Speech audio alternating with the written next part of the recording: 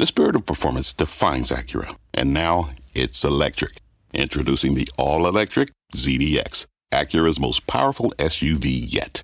While what powers their cars may change, the energy that makes Acura never will. Crafted using the same formula that brought them electrified supercars and multiple IMSA championships, the ZDX has track-tested performance that packs an energy all its own.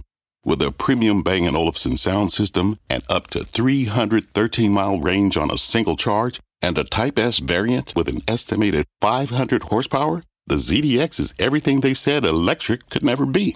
It was built with the driver in mind, just like Acura's been doing since the beginning. We could talk all day, but the only way to experience this electric performance is to drive it yourself. Unlock the energy and order yours at Acura.com. Electricity, a big idea that's inspired countless new ones. From powering the light bulb to virtually powering our entire lives. 30 years ago, State Street launched the Spider S&P 500 ETF, SPY. A big idea that inspired the world to invest differently. And still does. What can you do with SPY? Before investing, consider the fund's investment objectives, risks, charges, and expenses. Visit ssga.com for a prospectus containing this and other information. Read it carefully before investing. SPY is subject to risks similar to those of stocks. All ETFs are subject to risk, including possible loss of principal. Alps Distributors, Inc. Distributor. My mission is simple, to make you money. I'm here to level the playing field for all investors. There's always a bull market somewhere, and I promise to help you find it. Mad Money starts now. Hey, I'm Kramer. Welcome to Mad Money. Welcome to Kramer America. Other people, my friends, just trying to make a little money. My job is not just to entertain, but to teach. So call me at 1-800-743-CNBC or tweet me at Jim Kramer.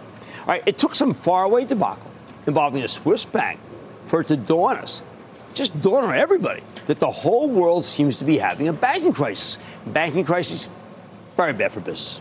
That's right. We left here last night feeling good, darn good about the market. Solid bounce in our banks, huge move in tech. At 3:30 a.m. when I get up, I look at always how the markets are doing, and it seemed like we're in for another decent day. Excellent follow-through to a real comeback session.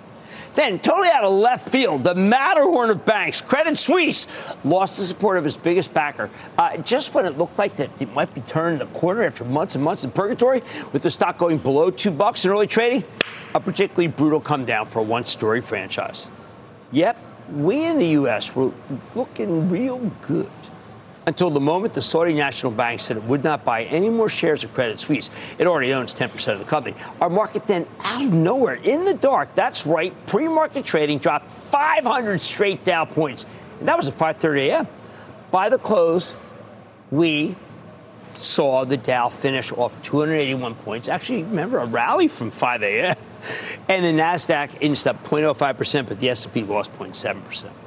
How the heck could the cessation of Saudi investing in one crummy Swiss bank have such an impact here? The answer is twofold. One, it shouldn't. In fact, my squawk on the street compadre, David Faber, has been chronicling the fall of Credit Suisse, the endless missteps for ages. It's almost become a running joke between us. It's a ridiculous sideshow. But two, it seems Wall Street's starting to recognize that instead of a small banking crisis involving three outfits in this country, maybe, and ones, by the way, you probably never heard of until Sunday, we may have an international debacle that's striking a tremendous level of fear all over the place. I'm gauging that fear by what's known as a flight to quality out of anything risky, think stocks, and into safety, think treasuries. Frankly, bonds moved up in value and down in interest rates so fast that you would have thought you were looking at a small cap tech company that got a takeover bid from Microsoft. Normally, when long-term rates drop, it's great for the economy and even better for the stock market. But you know what? It matters why they're going down. And in this case, rates are going down because there's a widespread fear that there's a global economy slowdown. That's right, that the rapid rate hikes that have been put through by all these central banks are now really starting to hurt business. Right direction, wrong reason. Now, unlike most people, I actually grow more constructive as the market goes lower and interest rates go lower.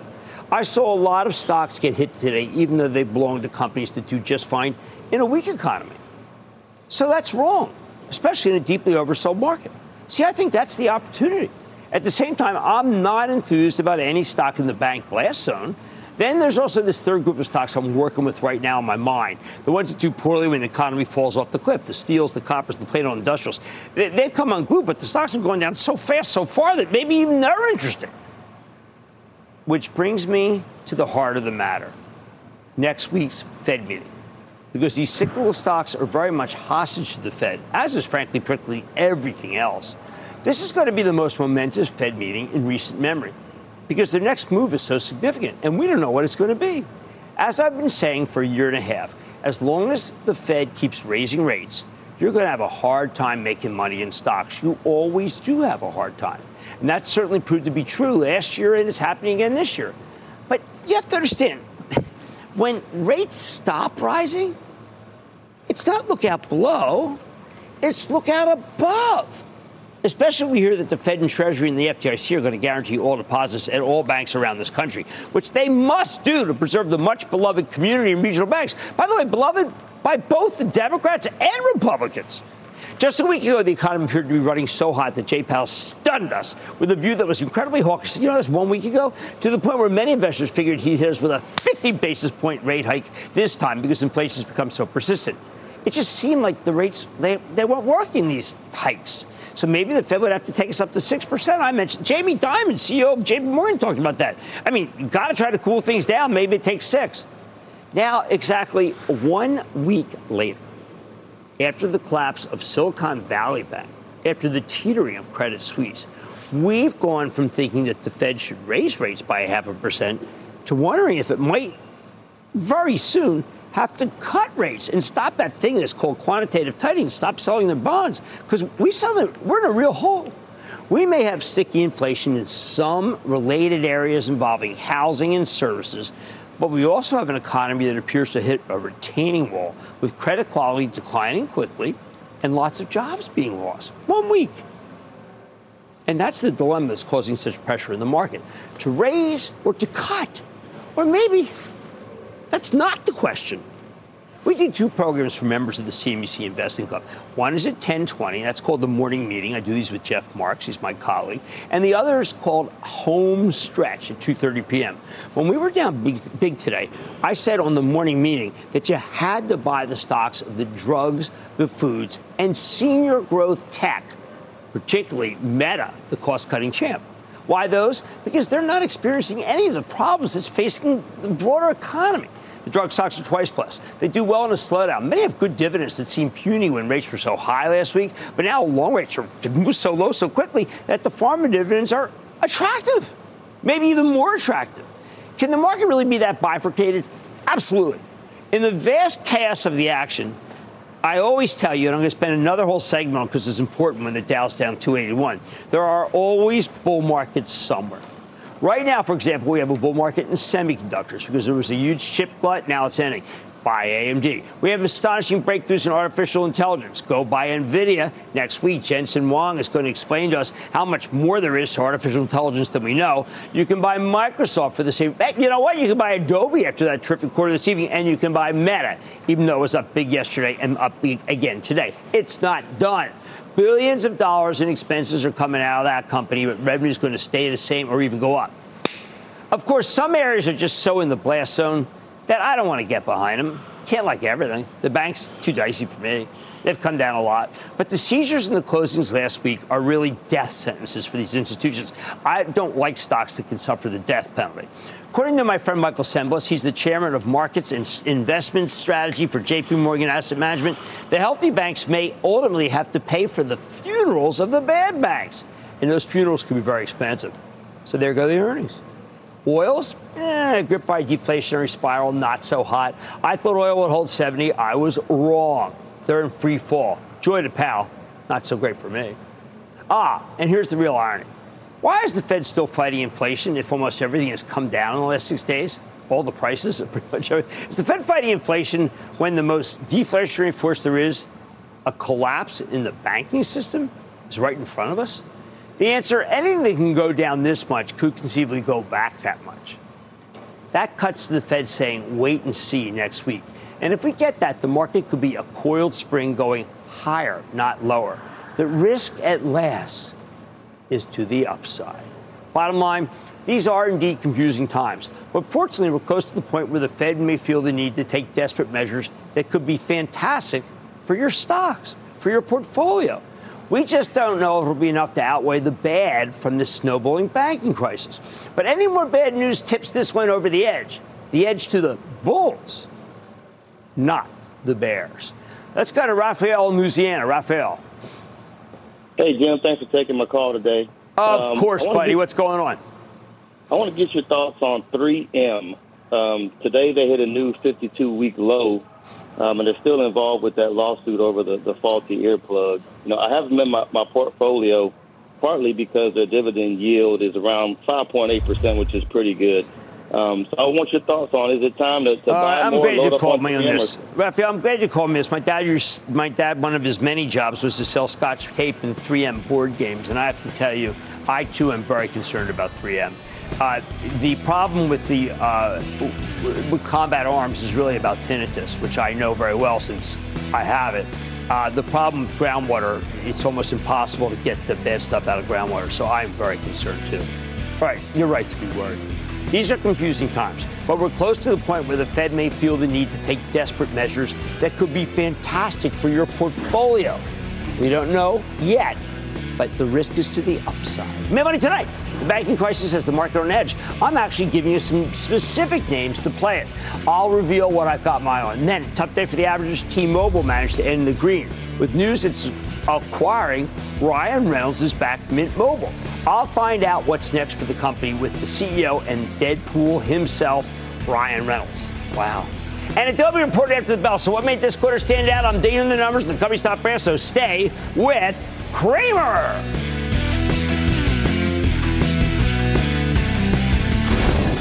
Don't miss a second of Mad Money. Follow @Jim Cramer on Twitter. Have a question? Tweet Cramer. #MadTweets. Send Jim an email to madmoney@cnbc.com or give us a call at 1-800-743-CNBC. Miss something? Head to madmoney.cnbc.com. Fact. Running a business is not getting easier on your wallet. With higher expenses on materials, employees, distribution, and borrowing, everything costs more. Also a fact. Smart businesses are reducing costs and headaches by graduating to NetSuite by Oracle. NetSuite is the #1 cloud financial system, bringing accounting, financial management, inventory, and HR into one platform and one source of truth. With NetSuite, you reduce IT costs because NetSuite lives in the cloud with no hardware required. Accessed from anywhere, you can cut the cost of maintaining multiple systems because you've got one unified business management suite. You improve efficiency by bringing all your major business processes into one platform, slashing manual tasks and errors. Over 37,000 companies have already made the move. See how you'll profit with NetSuite, and then you can think of all the ways you could be spending the money you save. Company retreat in Malibu, anyone? By popular demand, NetSuite is offering a one-of-a-kind flexible financing program for a few more weeks. Head to netsuite.com to start saving. When you're hiring, the best way to search for a candidate isn't to search at all. Don't search, match with Indeed. Indeed is your matching and hiring platform with over 350 million global monthly visitors, according to Indeed data, and a matching engine that helps you find quality candidates fast. Use Indeed for scheduling, screening, and messaging to connect with candidates faster. Plus, 93% of employers agree Indeed delivers the highest quality matches compared to other job sites, according to a recent Indeed survey. Leveraging over 140 million qualifications and preferences every day, Indeed's matching engine is constantly learning from your preferences. Join more than 3.5 million businesses worldwide that use Indeed. Listeners of this show will get a $75 sponsored job credit to get your jobs more visibility at Indeed.com/madmoney. Just go to Indeed.com/madmoney right now and support this show by saying you heard about Indeed on this podcast. Indeed.com/madmoney. Terms and conditions apply. Need to hire? You need Indeed.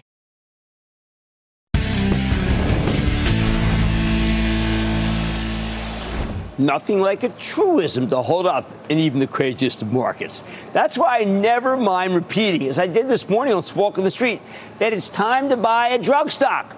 Because what the heck does all this craziness have to do with the price-to-earnings ratio of Bristol Myers? I love that mantra because in 40 years of investing, It's almost never been wrong. Bristol Myers simply has zero economic sensitivity. It always has enough new drugs in the pipeline to ensure it can beat the estimates down the road. It always has an above-market dividend yield, which makes it a lot more enticing when the bond market competition fizzles out, which is exactly what happened today. This stock was down about 40 cents when I went into my Bristol Myers wrap one squawk on the street, and by the end of the day, it seemed as though I was some sort of mentalist, a kind of Kramer fave owes the mentalist, as the stock finished up more than $1. But actually, I'm not a psychic, nor psychotic for that matter. I'm really a student of stock history. When you have commodity prices collapsing like we saw today and rates going lower, there's nothing especially negative about Bristol Myers, the news, then people will be willing to pay more for this high-quality drug stock. It works every time. A week ago, we were gripped with fears that the economy remained too hot, resulting in endless inflation. Today, we're gripped with fear that the economy is experiencing a devastating cyclone of bank failures, and Bristol Myers is the seller, where you can ride it all out. Now, in truth, it might pay to look at everything that could work in a downturn, because we're certainly looking at a bruiser if Credit Suisse goes under and there's another shocking run on a U.S. bank, assuming the Federal Reserve, the Treasury, and FDIC don't wake up and start agreeing to guarantee all deposits, which is, of course, the only thing that will actually prevent another run from happening, and we will most certainly get one. So, at the risk of what I call being constructive, let's talk about what could go higher, not lower, but higher when things are really bad. First is China. Now, lost in today's tsunami of selling was perhaps the second most important story after the gaffing of Credit Suisse. Today was the first day that China was open for our business executives with visas to fly there and get some business done. Everyone from mining executives, cosmetics, drugs, food companies, they've been locked out of China since the start of the pandemic. So American companies that do business over there could be about to get a major boost. And that's one reason we own Starbucks and Estee Lauder for the Charitable Trust.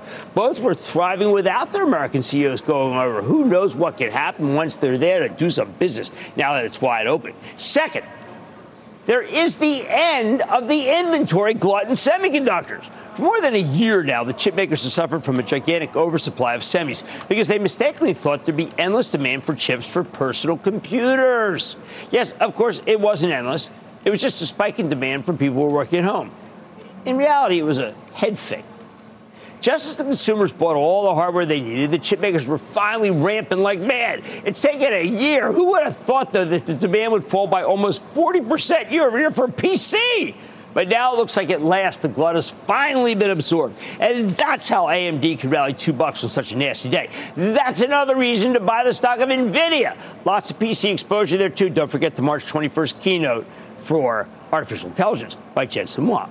Third, I know it doesn't feel like this after today's horrific action, but we have incredible daily proof that the aerospace cycle is on fire, with a backlog that could last for years, long after the hills are no longer alive with the sound of a Credit Suisse funeral dirge. We just spoke to Darius Adamczyk. He's the outgoing CEO of Honeywell last night. Could things have gotten that bad in 24 hours? He couldn't even quantify how huge the demand is. Sure, you might say United Airlines gave you a tough set of numbers, but I'll trump that with Delta giving you a good one. I think the latter's telling the truth, and that the former needs planes to meet persistent demand anyway.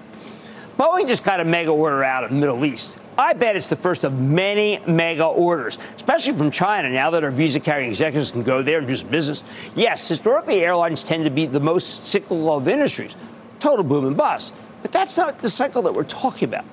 They are also companies that have to buy planes because planes get old and need too much maintenance, just like a car that when it gets too expensive to run if you keep holding it year after year. Regardless of what's happened to Silicon Valley Bank, China needs planes, the U.S. needs planes, Europe needs planes, South America needs planes. And now Boeing stock is finally starting to come back down after a blistering run from 121 to 221. I think this one is a buy under 200. Honestly, any company that's involved in aerospace has a tailwind so strong, It cannot be constrained by banking issues or interest rate fluctuations. Here I'm talking about Raytheon Technologies. So that one going down. GE, yes, I like that one. And the aforementioned Honeywell. I bet the terrible action in these stocks will look like a gift in retrospect, even 2 to 3 weeks from now. Like the China opening, the end of the inventory glut for the semis, the aerospace cycle is tried and true every time I've ever seen it. Usually lasts about 7 years, by the way, so you're not too late. It just started.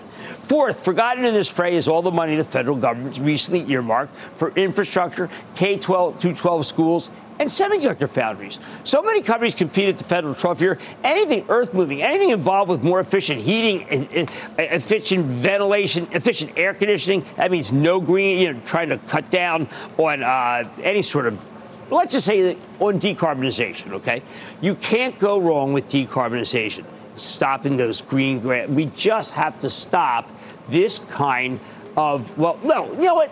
Go read Larry Fink's letter. That's where I picked this up from this morning. It comes out, he's the CEO of BlackRock, and he has a tremendous, really great section on why decarbonization is the future. Finally, there's cybersecurity. This isn't front and center, I know. Perhaps because we haven't seen a lot of hacks of late. But cyber threats may have doubled last year from the year before. You just didn't see them. I think the reason why you haven't seen them is because, well, they're being stopped. Who are they being stopped by? How about Palo Alto? How about CrowdStrike? I recommend owning one of these, not both. We own Palo Alto for the Travel Trust because it was the first company to adopt the mantra that it had to turn a profit, not just losing money chasing revenue growth like so many hack software engine and companies that are just going to fall by the wayside by the end of this cycle. And I'm not talking about illusory earnings that are made by Xing out the amount you pay to employees in stock, faux accounting as far as I'm concerned. I'm talking about making real money, enough that I bet Palo Alto will soon be added to the S&P 500. Bottom line, consider this list what does the banking crisis have to do with the price to earnings multiple of, and then name the stocks that fit into these sectors. That way you'll have something to do if Credit Suisse isn't bought by the Swiss government as it should be, or another American bank gets seized by the FDIC. How about we go to Enrique in Arkansas? Enrique! How you doing, Jim? Pucha. Enrique, it's humming here. It's humming. What's up? Well, I got a concern or question about Bank of America. What's the future of Bank? So, Bank of America, Enrique, let me just say this point blank.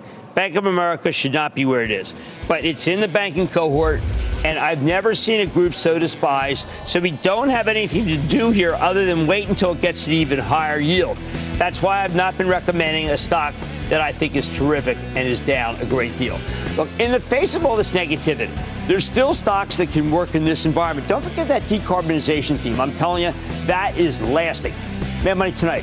T-Mobile announced that it's buying Mint Mobile, the low-cost wireless service part of it. And it's owned by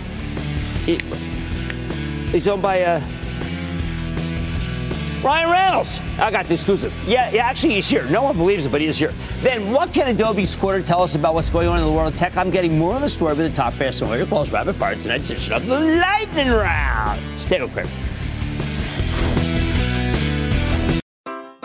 Take your business further with the smart and flexible American Express Business Gold Card.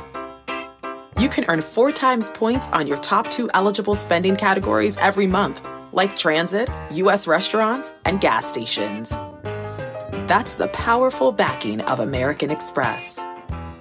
4 times points on up to $150,000 in purchases per year. Terms apply. Learn more at americanexpress.com/businessgoldcard. This episode is brought to you by AARP. 10 years from today, Lisa Schneider will trade in her office job to become the leader of a pack of dogs. As the owner of her own dog rescue, that is. A second act made possible by the reskilling courses Lisa's taking now with AARP to help make sure her income lives as long as she does. And she can finally run with the big dogs. And the small dogs, who just think they're big dogs. That's why the younger you are, the more you need AARP. Learn more at aarp.org/skills.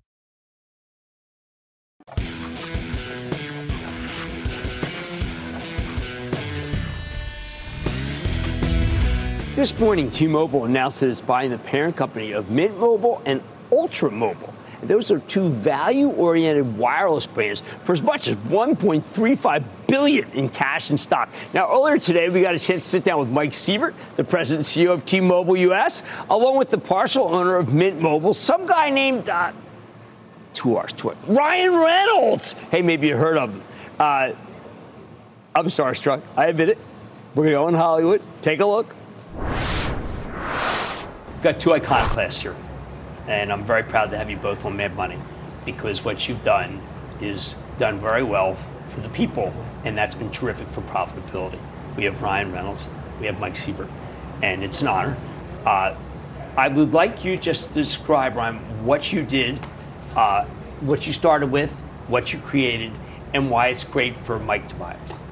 Okay, well, I started with Mint Mobile. It was introduced to me by Mr. David Glickman, who I sit on the board with at the Michael J. Fox Foundation, and he had created an incredibly innovative MVNO product, and I bought a pretty large chunk of the company. And ultimately, what we do, myself and my company, Maximum Effort, is, I was saying earlier, you guys you've forgotten more about investing than I'll ever know. But I think what we do really well over there is emotional investment. And I think when you create emotional investment, you not only create affinity, but you also, I think, create resilience for a brand that can help you through the ups and downs. You have this emotional moat around your brand that sort of allows it to be quite, resilient. So that was always the game plan. But this is something. Phone service is an essential service. It's a lot of people that are in my position that come from showbiz and that sort of stuff. You're sort of looking at aspirational items, and I sort of our North Star is anti-aspirational items. So phone service being an essential service, something that is not provided by the government, something that everybody needs, has increasingly grown to something that is dependent upon by millions and millions of people all over the world. And this is one of the reasons I wanted to tell the Mint Mobile story. It's affordable.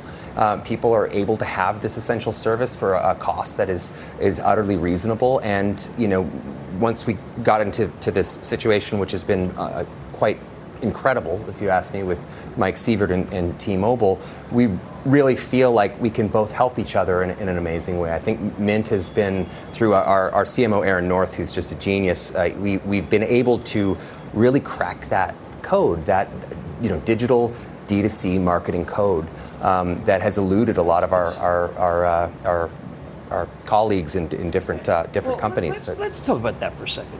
The ethos of T-Mobile, and from John, I always felt this, the ethos is to do exactly what you just said. There's a gap, a serious gap between what the haves and haves not had. I never thought that you could be radical in phone service, but this company, this man, is somewhat representative of the ethos of T-Mobile. Oh, it's spot on, Jim. I mean, that's one of the reasons why we're doing this. The basic ideas of these brands are so aligned. I mean, Mint Mobile has been all about giving people choices they would have never had if Mint wasn't here. And because of that, Mint is now, and this is really great, the nation's leader as a digital pure play wireless brand. And that means nobody stands between Mint Mobile and the customer. They're able to forge that relationship directly. And you shouldn't be surprised that at T-Mobile, we admire that so much because that's how we operate. We're all about changing the rules of this industry in favor of customers. And when we bring these brands together, we're able to give owners economics to Mint, which means we can turbocharge the growth of this brand that customers love. It's definitely the right way to go. I know your company well, and this is something that actually is going to be additive to for shareholders who want good earnings. Ryan, I think a lot of people obviously know you as just an amazing I hate being starstruck. I'm starstruck, Jim. I hate being starstruck, but how do you have time to do this? You did Aviation Gin. You're obviously what I regard as someone who's probably one of the most talented, if not the most talented actor today. And yet you're also someone who doesn't dabble, but is really in. There's only one Ryan.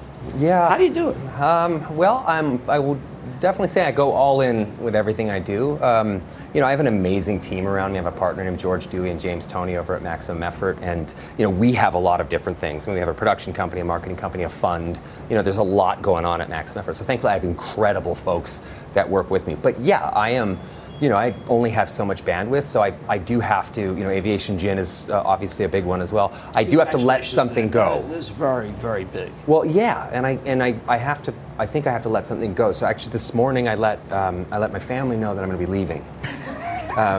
Just because there's not a ton, there's only so many hours in the day and only so much I can do. Look, you have to make sacrifices. Right, we all do. They Right, understand. I think the kids are well looked after. I feel like Blake's got this. Well, you have to make changes in life. Yeah. You have to spend more time at work and making more money. Because on your tombstone, you want to say he worked really hard. Yes, that's very true. Right, that's very true. Exactly. Well, the good thing is I work a lot from home, which has been amazing. In New York? So I can still walk the kids to school. I get to pick them up. I get to be present. Or at least appear present. But when you came up with this idea, or your team, a lot of us didn't know there was a gap. A lot of us didn't even realize that there's this underserved population, and a lot of us didn't think that it mattered. So obviously, again, in the anti-aspirational theme, what you did was come up with something from here. Well, I mean, our quite literally our North Star at Maximum Effort is bring people together in smart, fun, unexpected ways, and that's one. Storytelling is an incredibly broadly applicable thing. People talk about for building organizations that best practices. Best practices are amazing. You need best practices, but I think we overlook storytelling sometimes. And in that kind of Venn diagram in the middle, these two intersect at culture. And together, if you have best practices, you have great storytelling. You're able to grow grow organizations in really organic ways. And Mint was one of those kind of 1 in a billion sort of products that was A+ when I got there. I didn't innovate the product. My job was to create as much awareness around this product as humanly possible and engineer a marketing campaign through this D2C kind of network that we'd created. In the structure of the deal, I know some of your people are going to stay on. Oh yeah, for sure. And to me, let's not minimize this. How many people might get coverage who would not using the Mint?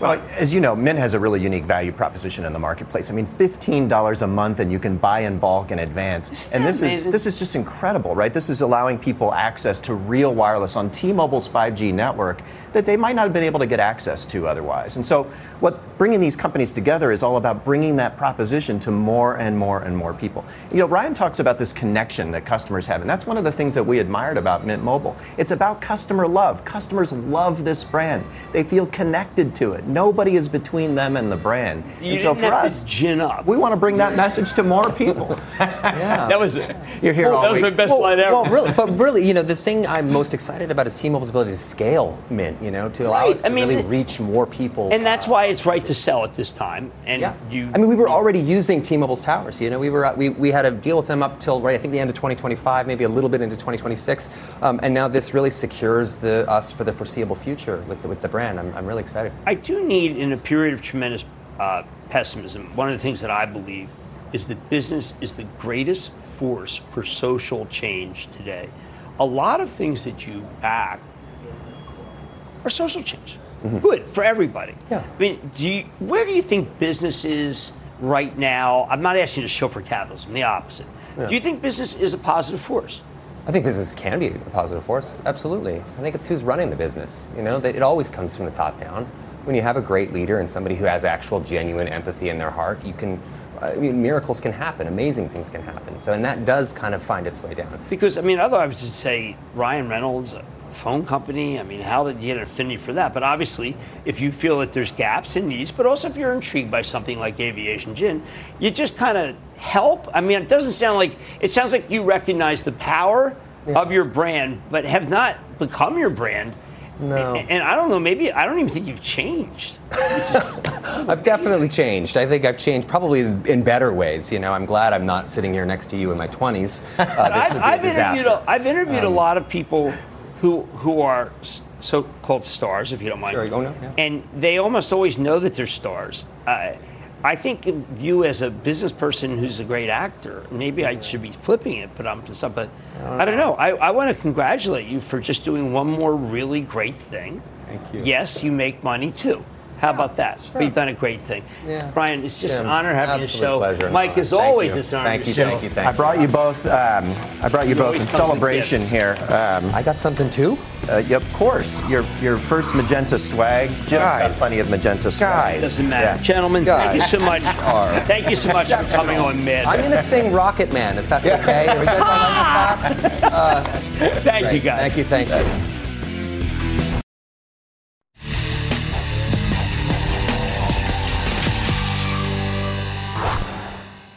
I really feel for Adobe here. I mean, look, after the close, they reported, yes, a magnificent quarter, a major sales and earnings beat. Management raising their full-year forecast substantially. Yet I wonder whether these numbers will get the attention they deserve because everybody's so focused on the darn banking fiasco. The stock roared in after-hours trading, and you might think you might have missed it, but wait a second. It's up from the September lows, but it's still way down from its 2021 highs.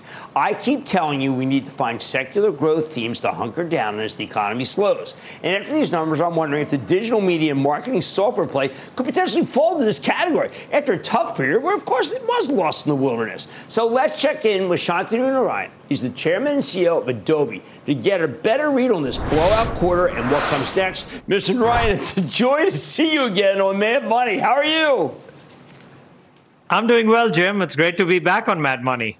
Well, Shantanu, this is a tremendous acceleration of growth that I'm seeing here. At a time when many people were indeed worried about the macro economy, it seems like a combination of ruthless execution and new products made it so you really had a blow-away quarter. We did have a great start to Q1, Jim, as you point out. And, you know, we've always said that digital is such an amazing tailwind in this economy. And when you look at our businesses, whether it's the creative business, whether it's the document business that grew 22% on a constant currency, or whether it's the digital experience business where we're helping companies engage with their customers that grew 14% on a constant currency basis. We had strength across our segments, which was great.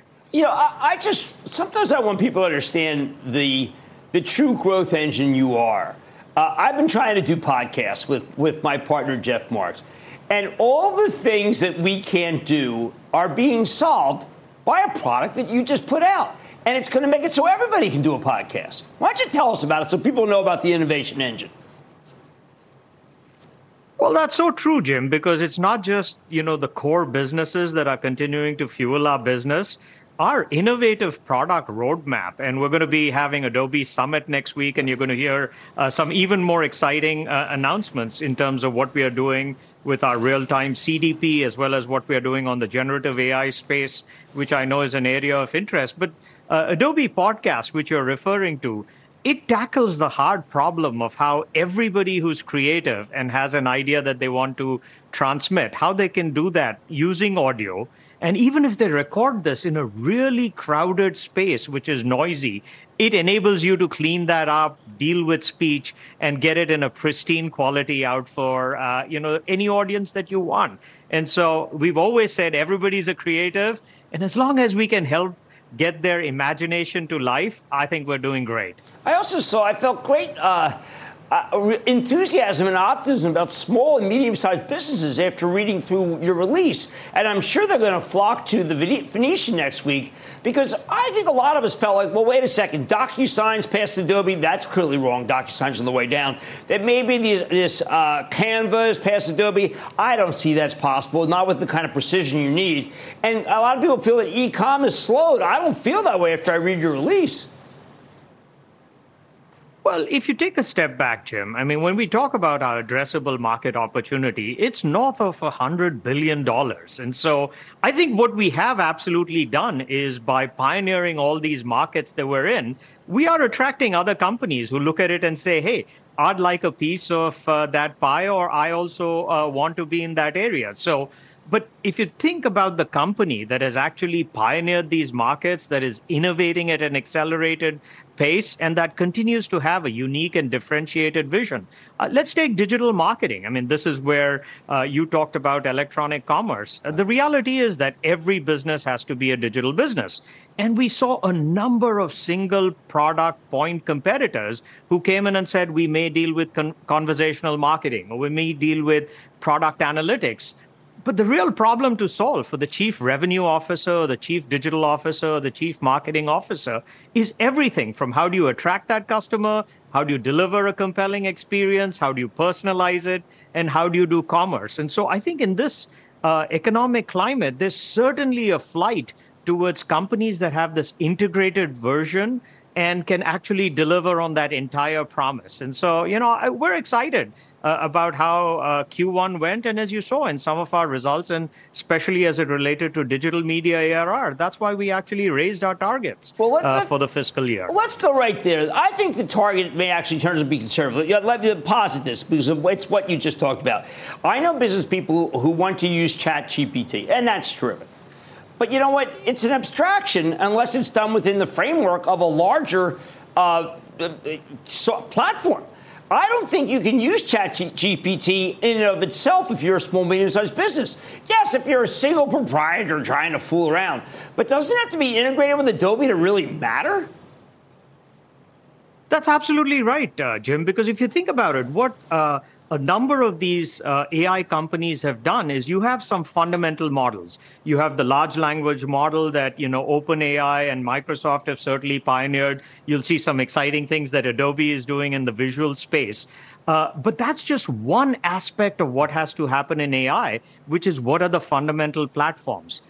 What then has to happen is that needs to be translated into the footprint of what a marketer is trying to do, or what a creative professional is trying to do, or what a knowledge worker is trying to do.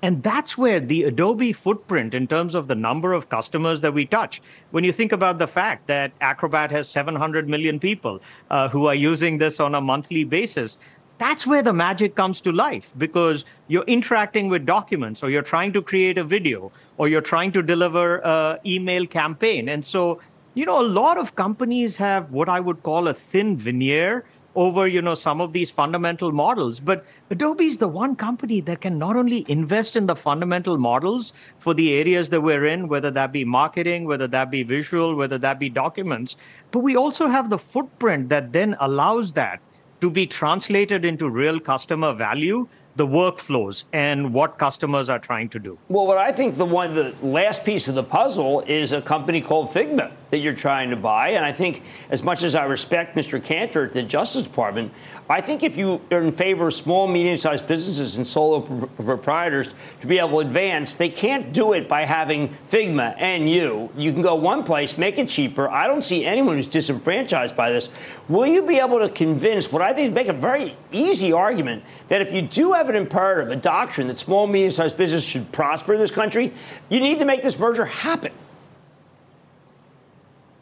Jim, I think you're actually pointing to two really fundamental things that are so important and critical to the U.S. economy. The first is, how do you have a vibrant small and medium business that enables these companies to have the power of technology, enable them to compete with larger companies? And then second thing that you're really addressing is, if a lot of these startups don't feel like there's an economic incentive to, in some cases, go public, or in some cases have a transaction, then I don't think that augurs well for the U.S. economy. In our particular case, as it relates to Figma, we're excited about advancing product design. We've always talked about how we can get collaborative creativity on the web.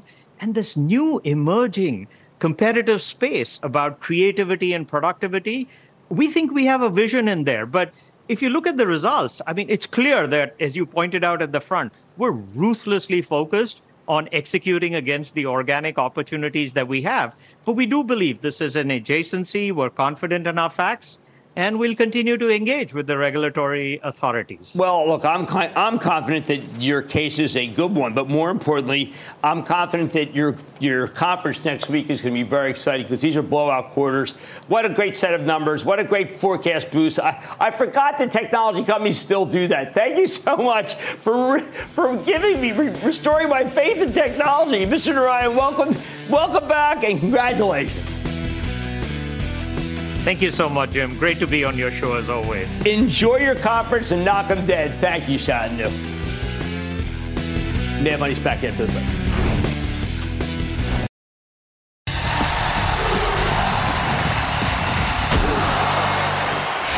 Why worry? Just wire it to JP Morgan. We'll be fine. That's the prevailing sentiment among practically every chief financial officer in America right now. And it might soon be the sentiment among all the wealthy people, unless the Treasury, the FDIC, and the Fed promise to insure all deposits at every bank beyond the current $250,000 limit. I'm not saying that's fair, but right now, all over America, there are people who manage immense pools of cash. Until last week's seizure of Silicon Valley Bank, the managers of these pools were relatively indifferent to where they kept their cash. Local banks, regional banks, national banks, same difference. They rarely thought about how the FDIC only insures $250,000 worth of deposits. They couldn't envision a world where the bank of choice was taking the kind of risk that could render them insolvent. Aren't the rules against all banks taking that too much risk? What the examiners looking into the smaller banks failed to point out, though, is that even good bonds can get crushed when interest rates are jacked up rapidly, and the Fed has now engineered the fastest series of rate hikes in American history. Some banks turned out to be buying treasuries at what was generational lows in yields, while they had a concentrated base of depositors who might need their money all at once. That was the case with Silicon Valley Bank. Now with that bank seizure, these stewards of giant hoards of cash don't know if their money's insured above $250,000 at other banks. Sure, some nameless Treasury official is telling some people not to worry. Oh, well, that's just great. If you're running big money, that anonymous guarantee isn't worth a bucket of warm spit. What we know is that the rules are different for large commercial banks. They get real stress tests, unlike the regionals, which are subjected to a much lighter set of regulations. JP Morgan, Bank of America, Wells Fargo, Citigroup, Goldman Sachs, Morgan Stanley, they've all had the full financial colonoscopy. We also have many ways to judge the safety of a bank. And if you're looking for the polar opposite of SVB, well, guess what? It's JP Morgan, largest bank in the country. And in a way, that's the problem. Anyone who's managing large quantities of cash simply doesn't want to worry about the risk of a bank run. Doesn't want to scrutinize every nook and cranny of a bank's bond portfolio. That's ridiculous. Who needs that? So unless they're in a coma, they're going to take their money out of the regionals and wire it to JP Morgan or its big money center compadres. That's a situation where a country ends up with only a handful of viable banks. And it's not in our national interest to have only a handful of banks. It's not in our interest to have only any one bank that's truly superior to others in terms of safety. That's crazy. That's the way they do it in Europe, though. Obviously, it's not working. Take a look at Credit Suisse. We want a vibrant banking environment in this country with thousands of small operators catering to local areas, especially disadvantaged areas. That's what's most important. What happened last week threatened all these smaller banks because the government hasn't given us an explicit guarantee that deposits north of $250,000 are safe. We only have an implicit semi-promise. If you care at all about antitrust, about competition, about corporate concentration, the government needs to extend that deposit guarantee and make it explicit. Hence the new mantra for every corporate treasurer if that doesn't happen. No one ever got hurt wiring all the money at JP Morgan. That's true. But it's not what you and I want. Our financial sector already got way too concentrated during the Great Recession. The last thing we need is to make that worse. And I don't see how to prevent it without extending FDIC insurance to all deposits. I like to say there's always a bull market somewhere. I promise to defend it just for you right here on Mad Money. I'm Jim Cramer. See you tomorrow. Last call starts now. People today can spend half their lives over 50. So it's good to be financially ready for what's important to you as you get older, like a family vacation. Or starting your dream business. Welcome to Connie's Coffee. How may I help you? AARP's trusted financial tools can help you plan for whatever your future holds. That's why the younger you are, the more you need AARP. Start planning today at aarp.org/moneytools.